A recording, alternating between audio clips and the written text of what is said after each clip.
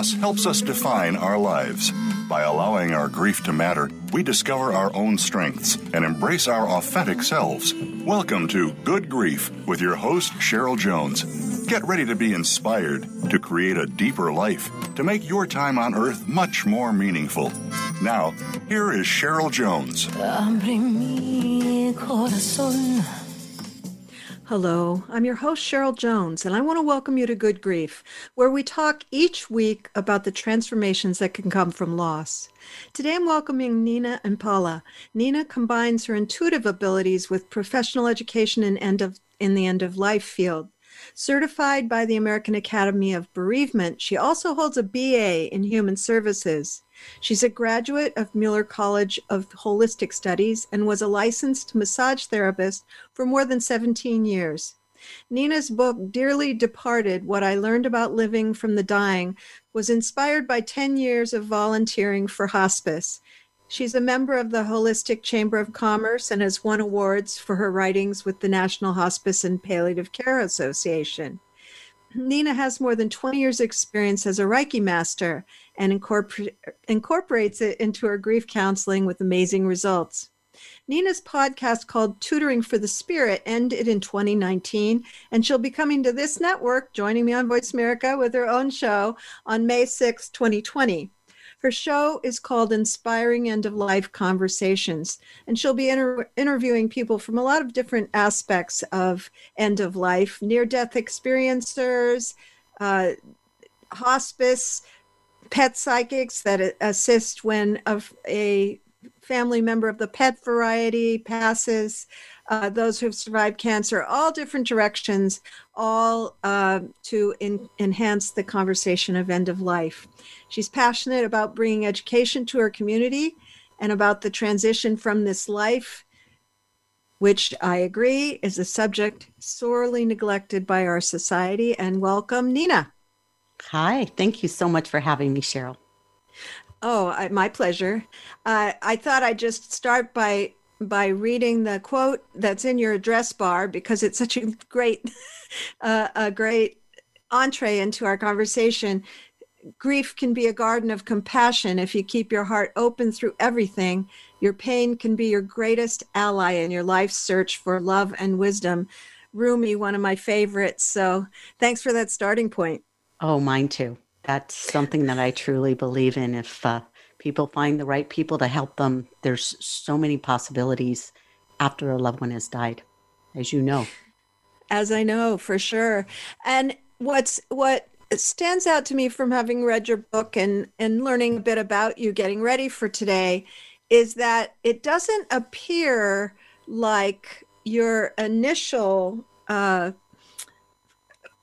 going into hospice work was as a result of a personal loss necessarily, but just kind of a magnetism. Am I right about that?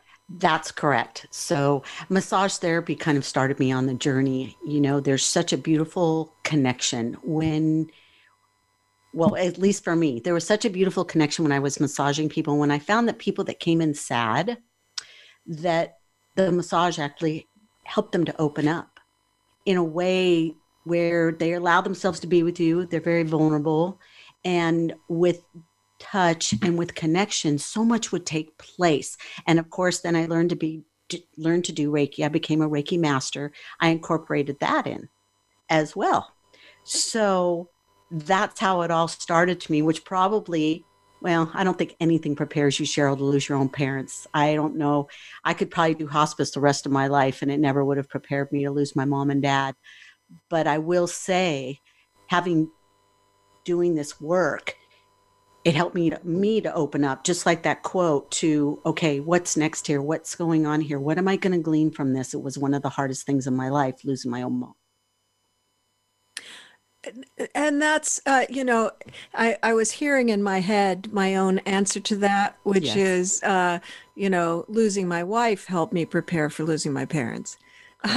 So there's some way, not to minimize that each grief is a grief of its own. And, but having 10 years to learn and, you too, to sit with people I sat with one person intimately, and you sat with a lot of people intimately, but not living with them.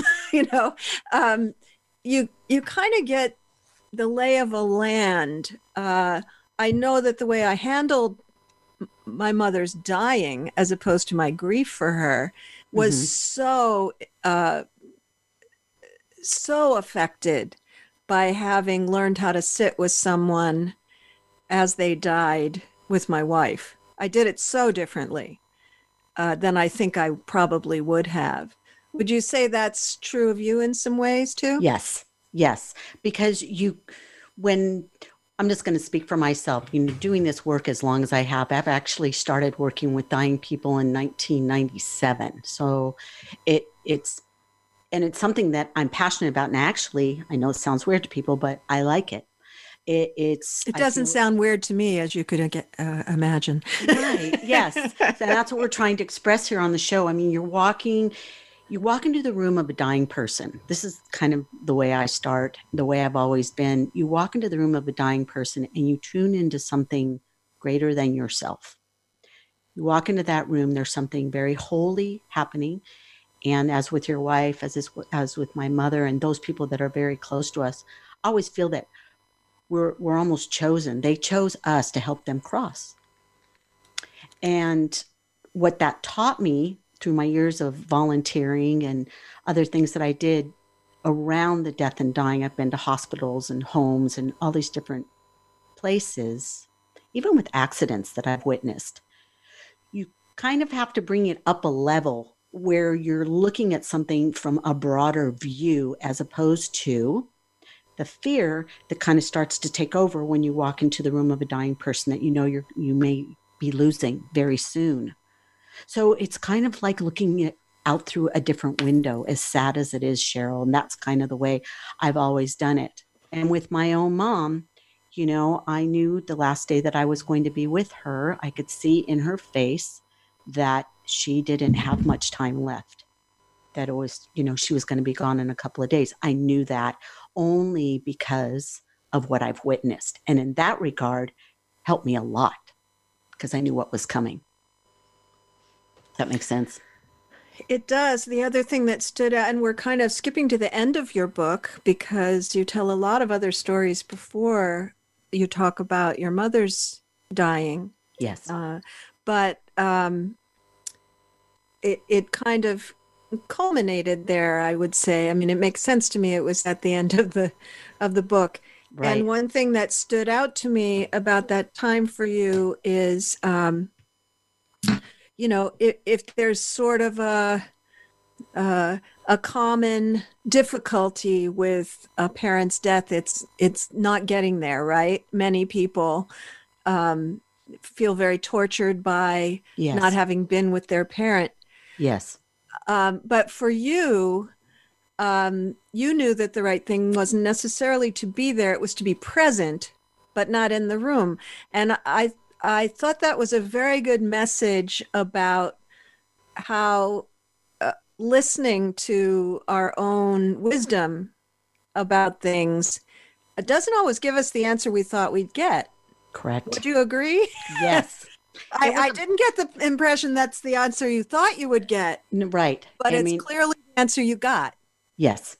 Yep. And I knew that I had made the right decision because driving 90 minutes at that moment, I felt that I could be more present with her in prayer and meditation and help her cross, which is literally what I did on a completely different plane. It's in the book, guys, but it's very deep. You know what happened? I mean, I could go into it here, but it's what I call a shared experience. I actually did help her get across. And I don't know if I had been in person, if it would have been like that. And the funeral was a whole different ballgame because when you're at a funeral, you're very much in your earthly body and seeing things that are hard to witness. But when I was in prayer and meditation and wasn't physically with her, I felt like I was able to help her, and she did come to me. So it was quite beautiful, so it really changed me. That changed me even more. I mean, when you work in the death and dying field, you're always learning so much about this life and transcending it and what that might be like someday. The other thing that comes to my mind, though, is I've got 3 children, but I've given birth once. And but I've also been there. I was there when all my grandchildren were born. That's 3 of them. I've been there at a number of other births as well, just by luck, and fate in my life. It's a similar atmosphere for me if the people that are present Mm-hmm. are experiencing it as sacred, Yes. in some manner or form. And that doesn't equate with whether you're home or in a hospice unit or in a hospital. None of that to me affects it as much as the state of mind and the state of heart of the people in the room. The energy in the room. That's what that is. I could share a short little story with you if you'd like. Absolutely. I was asked by a family member, which is not uncommon. I was asked by one of my family members to go help a friend of hers that was passing away, and she was not able to be there. And she asked me if I could go. And I said, sure, I would be happy to. And she was actively dying. She was getting towards the end. And I did what I always do with people, bring a presence of peace into the room, giving Reiki if it's allowed and if they're comfortable with it. But what I found, and this is a really good example of what you were just talking about, Cheryl, that what happens is there's a fear that can walk in the room. Where do we touch the person? Do we get close to the person? What's it going to look like when they're going to die? Are they going to start suffocating? Are they going to start choking? And I stood up around this beautiful woman and I looked at all of her friends and I said, get close. Just get close. If you're not comfortable touching her, but just get close. She can feel you standing far away and talking. And hearing is one of the last things to go when somebody passes away. They can hear everything, even though they look like they can't. Right. So it's very important to, not be talking about the patient while you're in the room and approach the bed, because it's a scary time for her. And they just kind of looked at me funny, like it was a foreign language that I was speaking. But then, I just brought peace to them, because what had walked in the room was fear and not love, peace. Because people bring their own fears of death into the room when someone else is dying. I think it's almost something that can't be avoided with some people. Sure. But it can change over time. I'm thinking about a couple Agreed. years before my mother died. So when my father died, he fell, his spinal cord was severed there, so he died pretty quickly. But my mother, my brother, my sister-in-law, that whole part of the family actually left in the midst of that. Wow. And I thought, whoa. But then I thought, okay, well, they haven't been there for something like this, it's enough for them, right? Right. And then a couple of years before my mom died, she had a very cataclysmic bleeding ulcer, but way below hemorrhaging ulcer. That's Okay. a better word.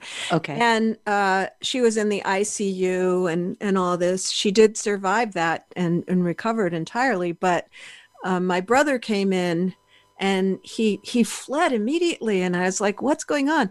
And he later said, I couldn't watch my mother die. Mm-hmm. But then when she actually was dying a couple years later, he was able to be there more, right? Yes. We learn over time. And I realized, I was saturated when my wife died. I was in that dying place for month after month after month. I have some experience that other people in the family didn't have, right? Yes. So I feel that exposure does help us show up with less and less fear over time. Is that your experience? Well, yes. And it's one of the main, I don't know, I guess you could say about my volunteers that I've trained over the years, that they make the best volunteers the ones that have been through it. And we usually make sure that the loved one has been gone a year before we hire them on. But volunteers that have lost a husband or lost a wife, lost even a child or someone in their family that was very close to them, they make my best volunteers because they have that compassion. They have that sense, when they walk into the room, what's really needed in that moment. So yes, I do find that to be true. And I'm really comfortable around death now, obviously, because I've helped hundreds of people pass away.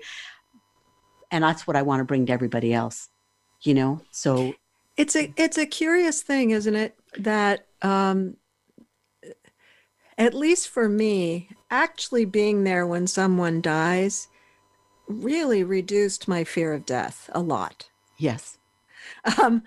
It just, in that moment, I mean, grief is a bit scary and anticipating death is scary, but in that moment, I didn't feel any fear at all. No. And maybe that's just me, but I have heard that from other people as well. Mm-hmm. So there is something, to live without that kind of visceral, not that I can't get afraid of the end of my life, but I'm not afraid of death. Yeah. As it were. Okay. You're not afraid wait, let's say that again. That's a great statement you just said. So you're not afraid of the end of life. I'm not afraid of death. Okay. You're not afraid of death. I have moments of fear of the end of living. Oh, right. Yes, the people you leave and and life you've had, you won't have anymore. Change is basically it. Yeah, that's exactly right. Of death. Yes. Yeah. Well, there's a word that I have. In fact, I don't know if this one gal's listening, Judy, just a beautiful human being. And I helped her when her brother passed away.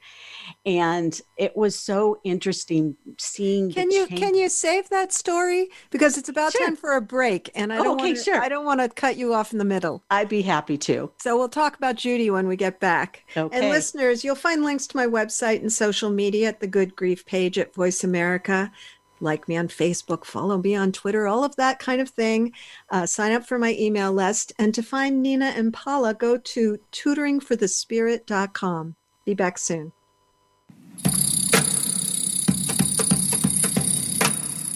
Think you've seen everything there is to see in online television? Let us surprise you. Visit voiceamerica.tv today for sports, health, business, and more on demand 24/7.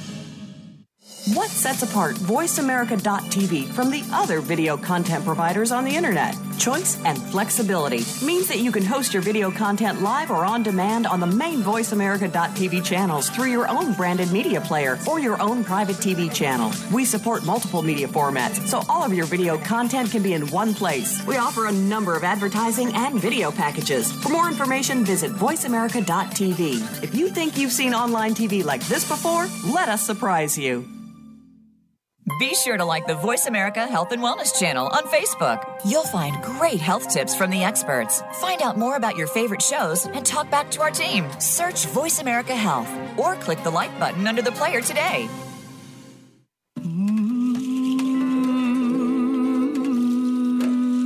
You are listening to Good Grief with Cheryl Jones.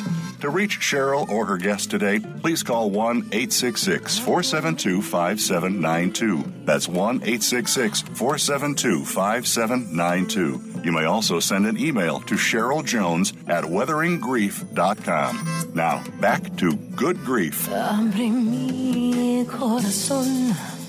Welcome back. This is your host, Cheryl Jones, and I've been talking with Nina Impala about her work in hospice and her book, Dearly Departed.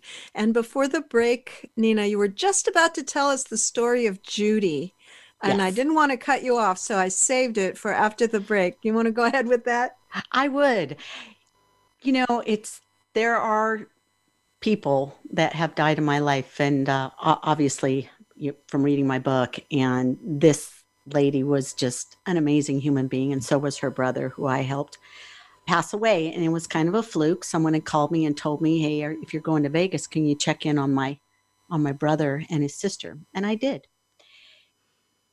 So one of the things that came from helping this wonderful soul pass on was something called the death zone. And I started to call this Well, when you're taking care of somebody with cancer and you know that they're terminal, or you know that anybody's terminal and they're not going to be coming back, you enter the death zone. And as you were saying earlier, that most people go through this once, twice. We deal with death all the time. But for most people, they help their parents die. And, they have loved ones or friends die and those kind of things. But entering the death zone is literally being present, being there, being the care. You're now in it. And you've never done it before. And it's nothing that you ever expected. So this beautiful soul, I went over to see her. And basically, I think it was the most amazing experience I'd ever witnessed in my life. Once she was able to turn that corner and realize that the death zone is a holy place. It's a place where you've been called. You are the one that's going to help this person transition. Okay, take that and you put that aside. She took a couple of deep breaths, and I was going to go see her brother out in the backyard. And he's like, no, help my sister. So we talked him into it because we used the massage therapy card. And I went out in the backyard and he was just sitting up, and I massaged his back, and he was just the sweetest guy. And he said, you're professional at this, aren't you? And I said, yes. Well, moving forward, it actually happened on the day that he passed away. Not only were they both calm and ready, even her son, who was only 5 at the time, it was just the most beautiful transition that I had ever heard about in my life.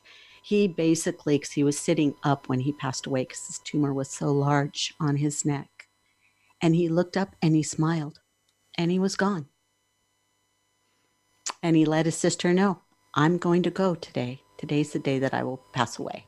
That can only come from a place of peace and understanding. And because she was in that place too, and fear was not in the room, then you have exactly our quote from Rumi in that moment, where you are just reaping the benefits of being completely present and knowing what's going to happen, opening up to what's going to happen. Does that happen for everybody?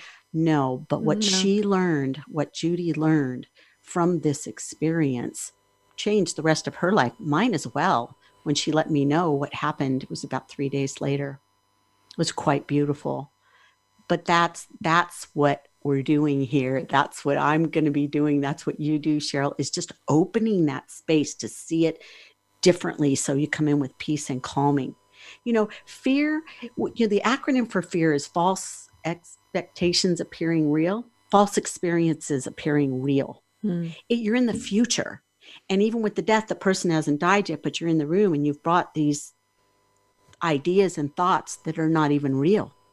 And it creates so much. So when I can bring that to a family, something where I can get them to open up and find that garden of compassion and love that's sitting there, it's part of life. We're all in line.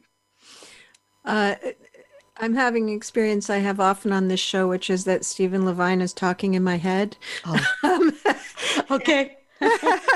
I don't know if you know who he was. He's I do, actually. Died a few years ago. Yes. But he used to say, I can always tell a good death when the people around that person feel a sense of healing.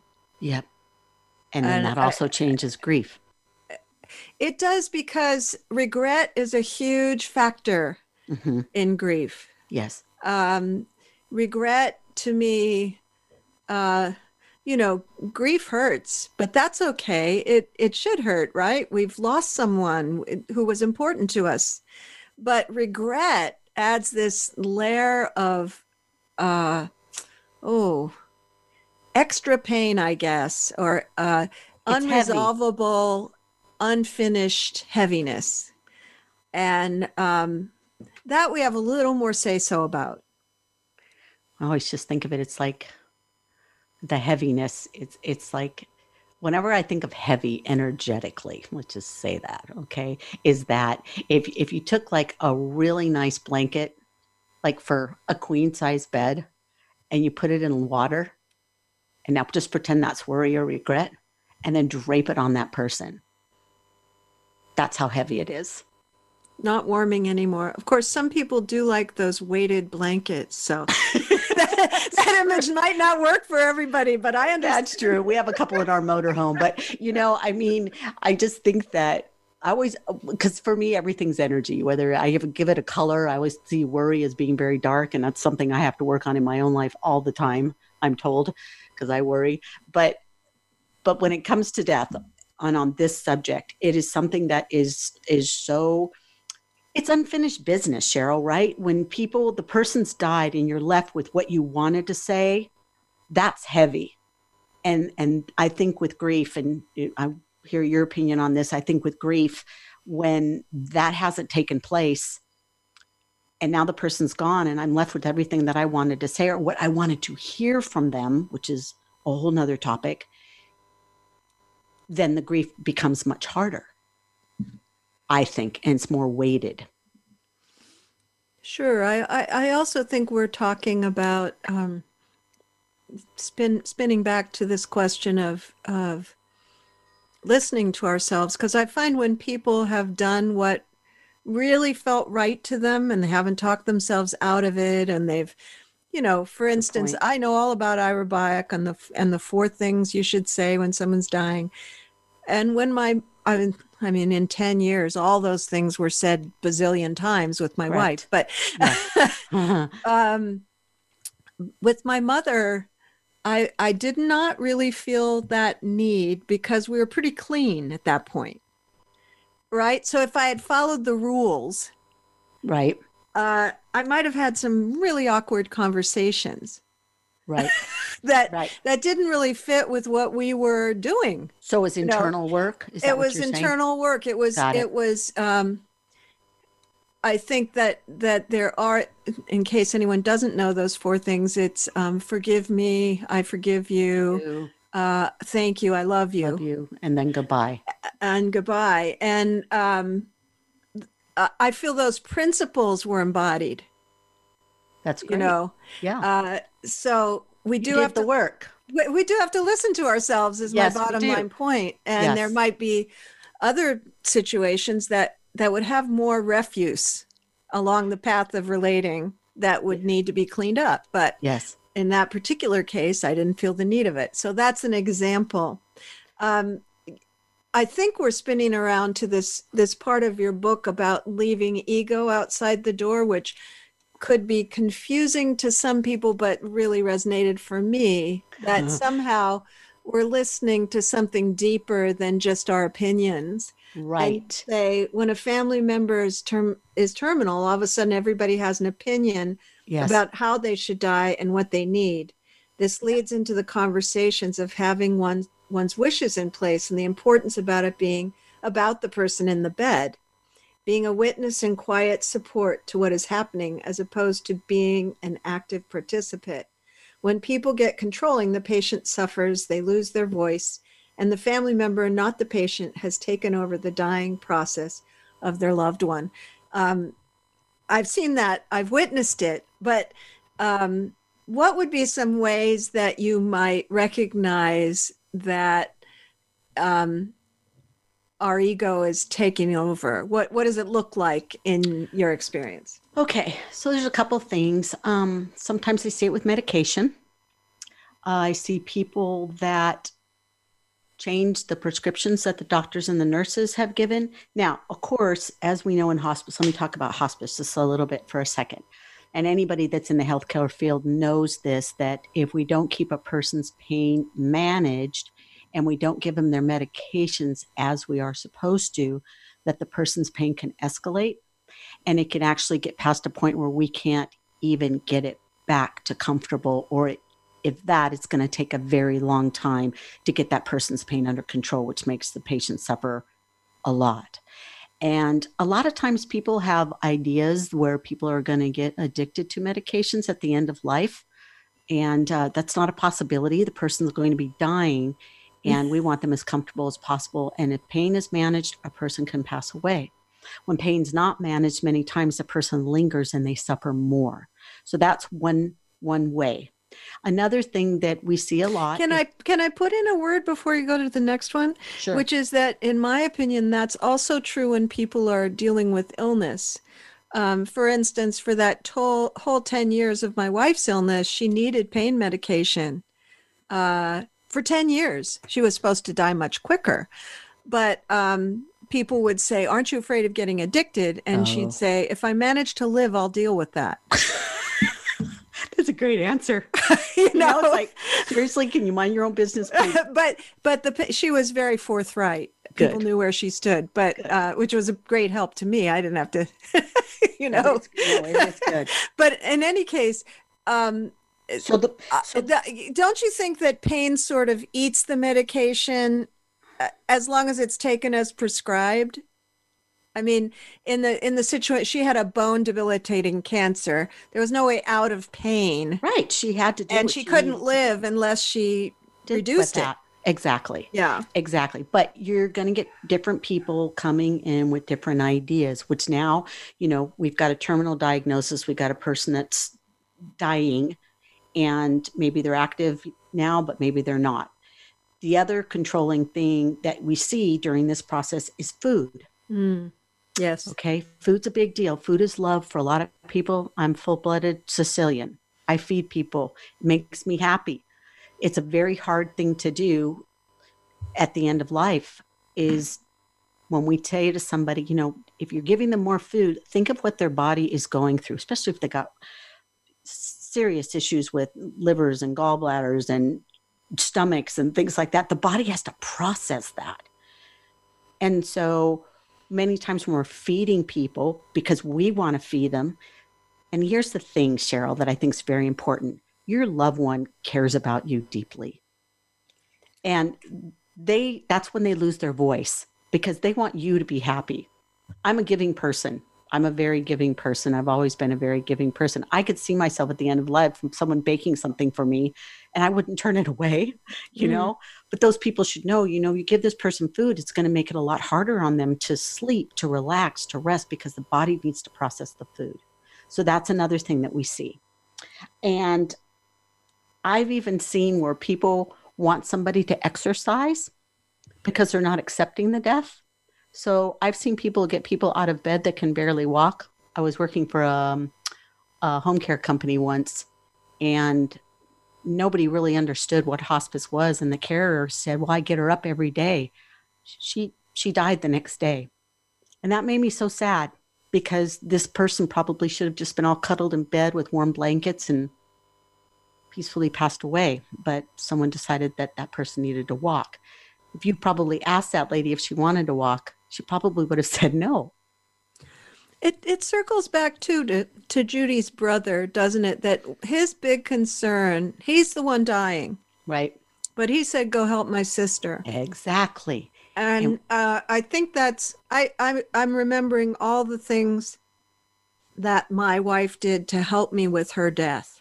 Yeah. It's and it's actually much more common in that 10 years than the moments where she asked for help with her death. Right.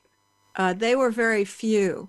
Mm-hmm. They stand out. They were memorable, right, because they were very few. Correct. But I would say that she consistently helped me with preparing to not have her. And so that generous impulse that we have means that the people that love us need to take seriously that we will try to do what they want, perhaps. Yeah. When actually it won't serve us. No. Mm-mm. With the dying process, what I tell a lot of times after a person's died and they have regrets, or maybe they realize that they controlled the death, or maybe they realize that they were too pushy or did all of these things out of their own fears, that I always remind people that what you did came from love. You did it because you loved them. You want me to tell you another quick story? Yes, we have about 3 minutes before our next break. Okay.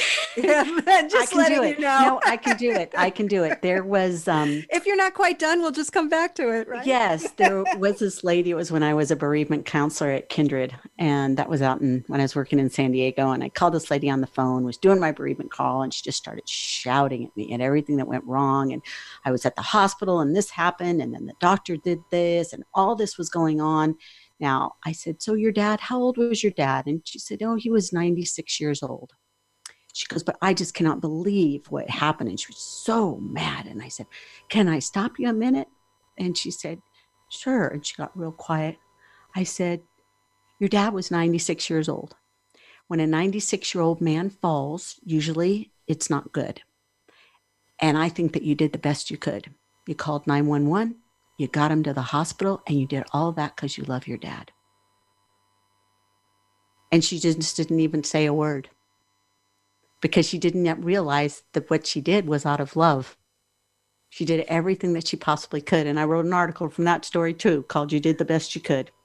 Because she did. I think that's a really important point to highlight, since I think it's a natural part of grief, maybe even a stage, that the first focus is what we didn't do, what we should have done. Correct.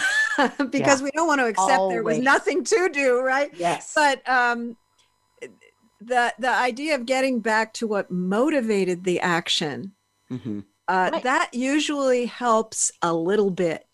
And more over time, the more we can say, "Whew, this is what was motivating me to do that." Exactly. It came from love. And it's usually, love, beautiful places that just couldn't accommodate the circumstance. Right. And in our head, we want it to look a certain way. Right? Absolutely. Yes. That's a good moment for a break. We'll come back in a few minutes. And during the break, everyone, you can go to my website, weatheringgrief.com, or the Good Grief host page. And there are links to everything on my host page at Voice America. And to find Nina and Paula, you can go to tutoringforthespirit.com. Be back soon.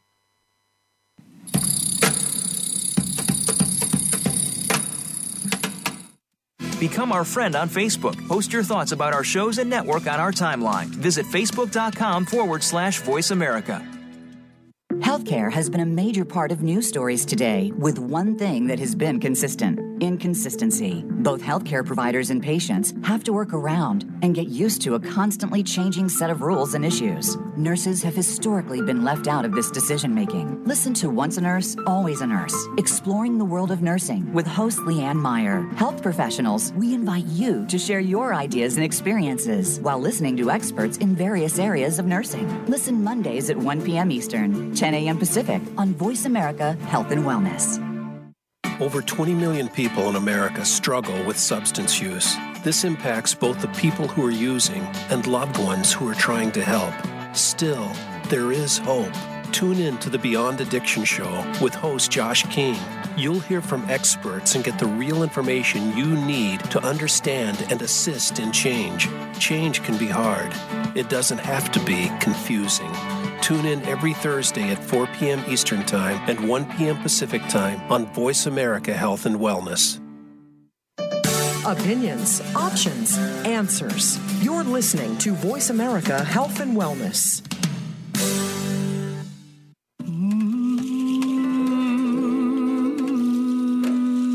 You are listening to Good Grief with Cheryl Jones. To reach Cheryl or her guest today, please call 1-866-472-5792. That's 1-866-472-5792. You may also send an email to CherylJones@weatheringgrief.com. Now, back to Good Grief. Welcome back. I'm here with Nina and Paula talking about her book, Dearly Departed, and end of life, things we've noticed at end of life. And, we have a lot in common in terms of how we've looked at that period in a person's life and seeing it as sacred, and trying to promote people coming to terms with the fact that it happens to all of us. But during the break, you were talking about something that actually may be related to the death denying aspect of our society, which is the tendency for people after a death to kind of see over and over again. You called it the loop, seeing the death scene, the death time over and over again. And I find usually if that goes on a long time, it usually has regret involved. I don't know if that's your experience, but you know, over and over again, wondering what could have been different or what you might have done, or you know, or that we could have saved them. Could have saved them, exactly. We could have saved them. It's interesting to me. No matter how serious something can be, sometime our human heart, if you will, especially when you love somebody so much, why couldn't I have saved them? You know, I was ready to put my mom on a plane and take her to Brazil to go see this healer. She just looked at me like, no, Nina, we're not doing that, you know, and I would have done anything, you know, to save her. And isn't it amazing that that's even in our brain? Even when we know somebody's terminal, I could have saved them. There could have been something I could have done, wipe out the cancer, whatever, you know, but there comes a time when you just know that this is it. You know, when you finally get that in there and it's finally in your head and in your heart that this person is going to be leaving us. The loop that I call, and I actually like to talk about this a lot at my sessions with people to help it get it past the skin and to give it a voice, because it does start to get a little bit better. But if there's anybody out there listening and you witness something that was hard to witness, I will say on hospice, 98% of people pass peacefully. It's a true statement. It's a statistic. It's a true thing. So if you're worried about that part, let it go, because that's our job, is to keep pain managed so people can die peacefully. And if you've got a good hospice, that's going to happen. Regardless of that, what we witness at the end of life, even if they're just holding our hand and it's their last breath or the last thing they said or the way they looked at us, or maybe, you know, there was something that they did the day before that stayed with us. And if it's an accident and you see something, our minds hold on to those for quite some time. And I call it a loop because it's a loop. It keeps playing over and over again, like you're pushing play, rewind, play, rewind, play, rewind. You're just wondering why it won't go away. And my experience is in the beginning, first year, it kind of plays itself out a lot, maybe depending on the individual. But the more you get it past the skin, the more you give it a voice, it starts to lessen. I believe that carrying it inside of you makes it harder and actually makes it bigger sometimes, especially sometimes at night if you're just laying there by yourself in the dark or whatever, you know, it'll play out, but it does get better. And I think it gets, maybe it kind of dulls in time just naturally. But I also think that giving it some attention can be very helpful. For instance, when people really explore why they did what they did. Okay. And when people get exposed, this is all from the grief counselor perspective. And when people get exposed to the idea that we actually, as human beings, at least in this society, I can't speak for others, other societies, but we would prefer to think we did something wrong than to feel as if there's nothing we could have done. That's right. You know, to feel completely out of control. Yes. Is sort of the very worst thing for a lot of people. Mm-hmm. And so I think the brain prefers to think, oh, it was just my mistake. Mm-hmm. But the terrible price for that is that you feel shame and guilt and remorse when actually the person was going to die. Yes. You know, there was no way around it, and you did the best you could, right? Have you seen what I'm talking about? That there's sort of a preference for, you know, if I did it, I can correct it in a sense going forward. Mm-hmm. I think it's just part of our human condition. I almost feel like it's inherent, you know, for us to have these kind of reflexes and feelings when someone dies. And that's part of that learning process. That's part of that quote from Rumi that I keep hearing in my head. Yeah, well, the only way in which I'm not sure about that is I was exposed to a healer, a grief counselor and healer from Burkina Faso, a culture in which grief is expressions of grief, and that whole process is held in community and very much honored. And where there's much more death acceptance. And I didn't pick up on any of that phenomenon with him. So that's kind of interesting, that perhaps there's, because we are a culture that likes to fix things. True. That part of our human condition might be turned up a little bit. Do you think? It's true. Yeah, I agree with you on that. I'd agree with you on that. It's something that's in our country. And most of the Western world. Yeah, it's too, true. For sure. What's coming into my head right now? I'm just thinking. I'm just musing because I have no way to know, right? Yeah, but right. It's just an impression.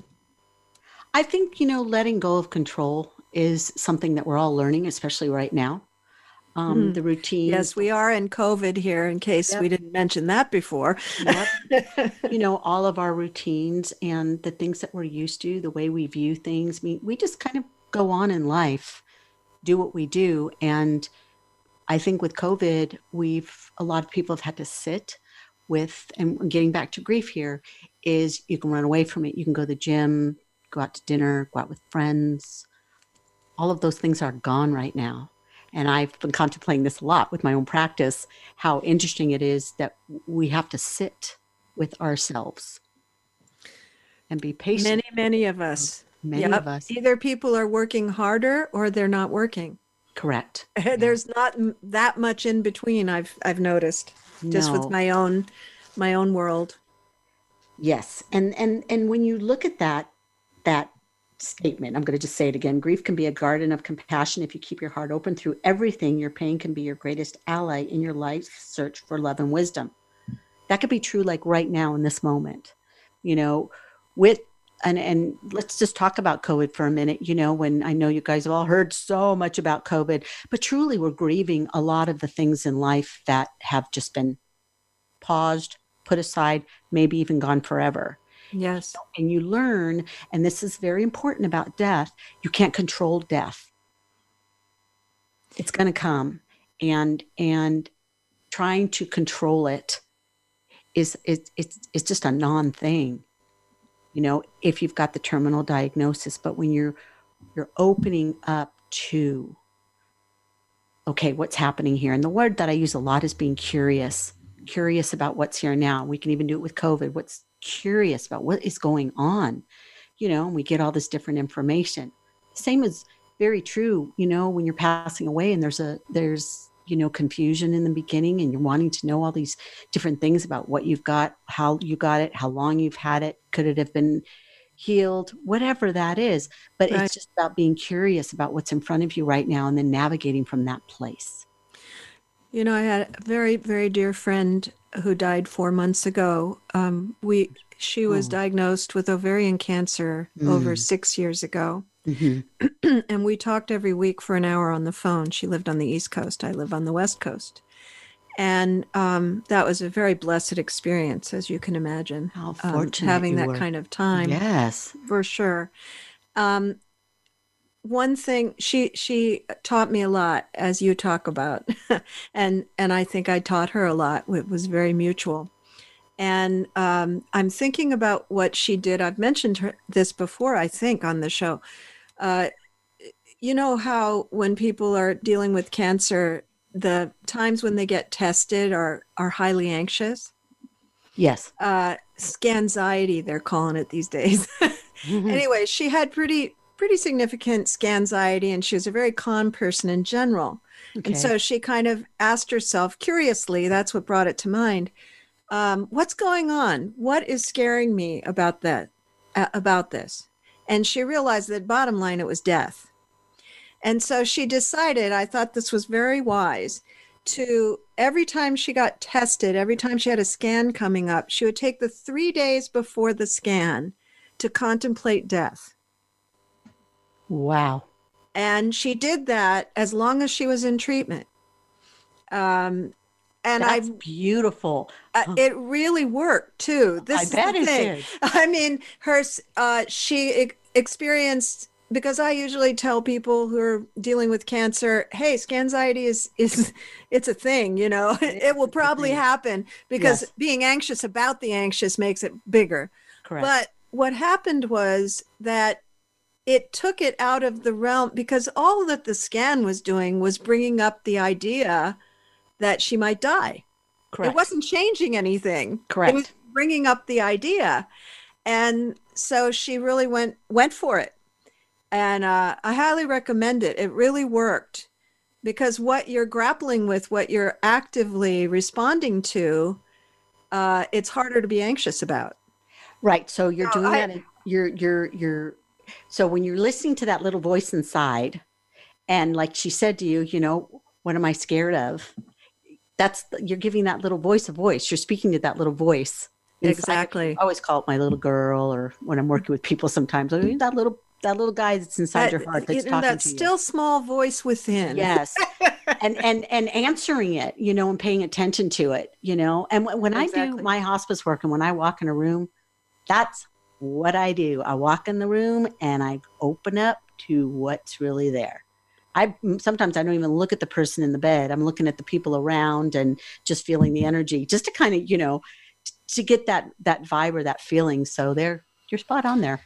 Yeah, that experience has been coming to mind a lot, because I think that for many people who haven't had the kinds of experiences you and I have had, this time is bringing that up, that vulnerability, that mortality vulnerability. So just go ahead. And so, you know, going right for it, I mean, people are going to have to be gentle with themselves, but there is sort of a value in facing up to it. Yes. You know, I want to share something real quick. You know, I had a beautiful granddaughter born on March 25th, my little girl, Avery. Congratulations. And thank you. And I found myself getting really frustrated, you know, that I've waited for something like this in my whole life. And this was a loss for me not to be able to be with her.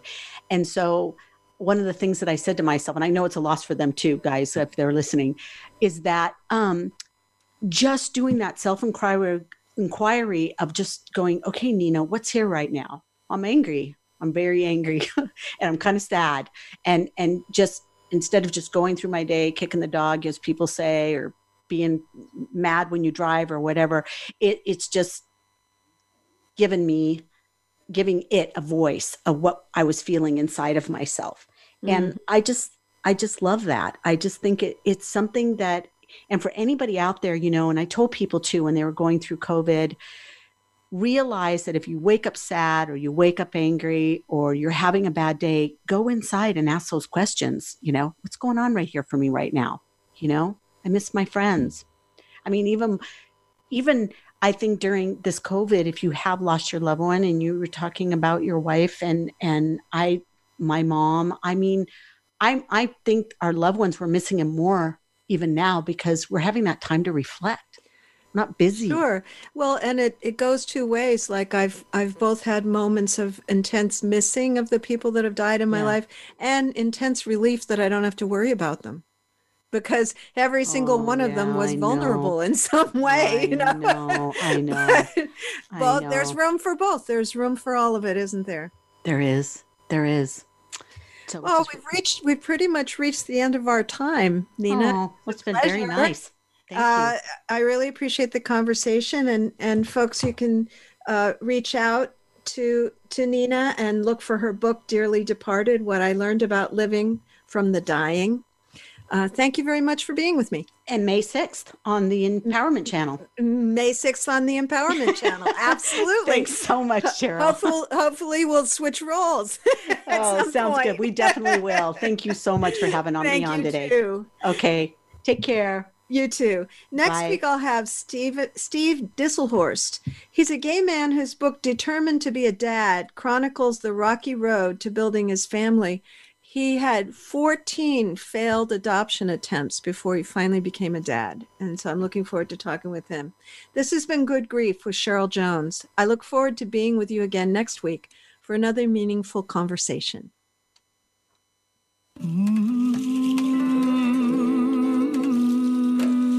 Thank you so much for joining us for Good Grief. Please come back next Wednesday at 5 p.m. Eastern Time, 2 p.m. Pacific Time for another edition featuring your host, Cheryl Jones, on the Voice America Health and Wellness Channel. Have a meaningful week.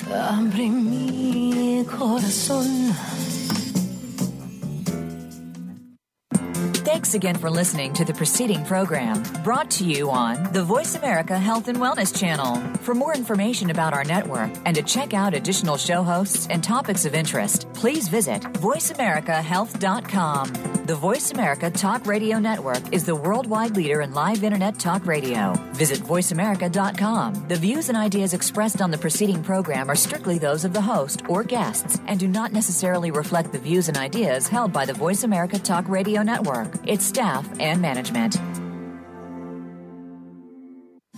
We're making it easier to listen to the Voice America Talk Radio Network live wherever you go on iPhone, BlackBerry, or Android. Download it from the Apple iTunes App Store, BlackBerry App World, or Android Market.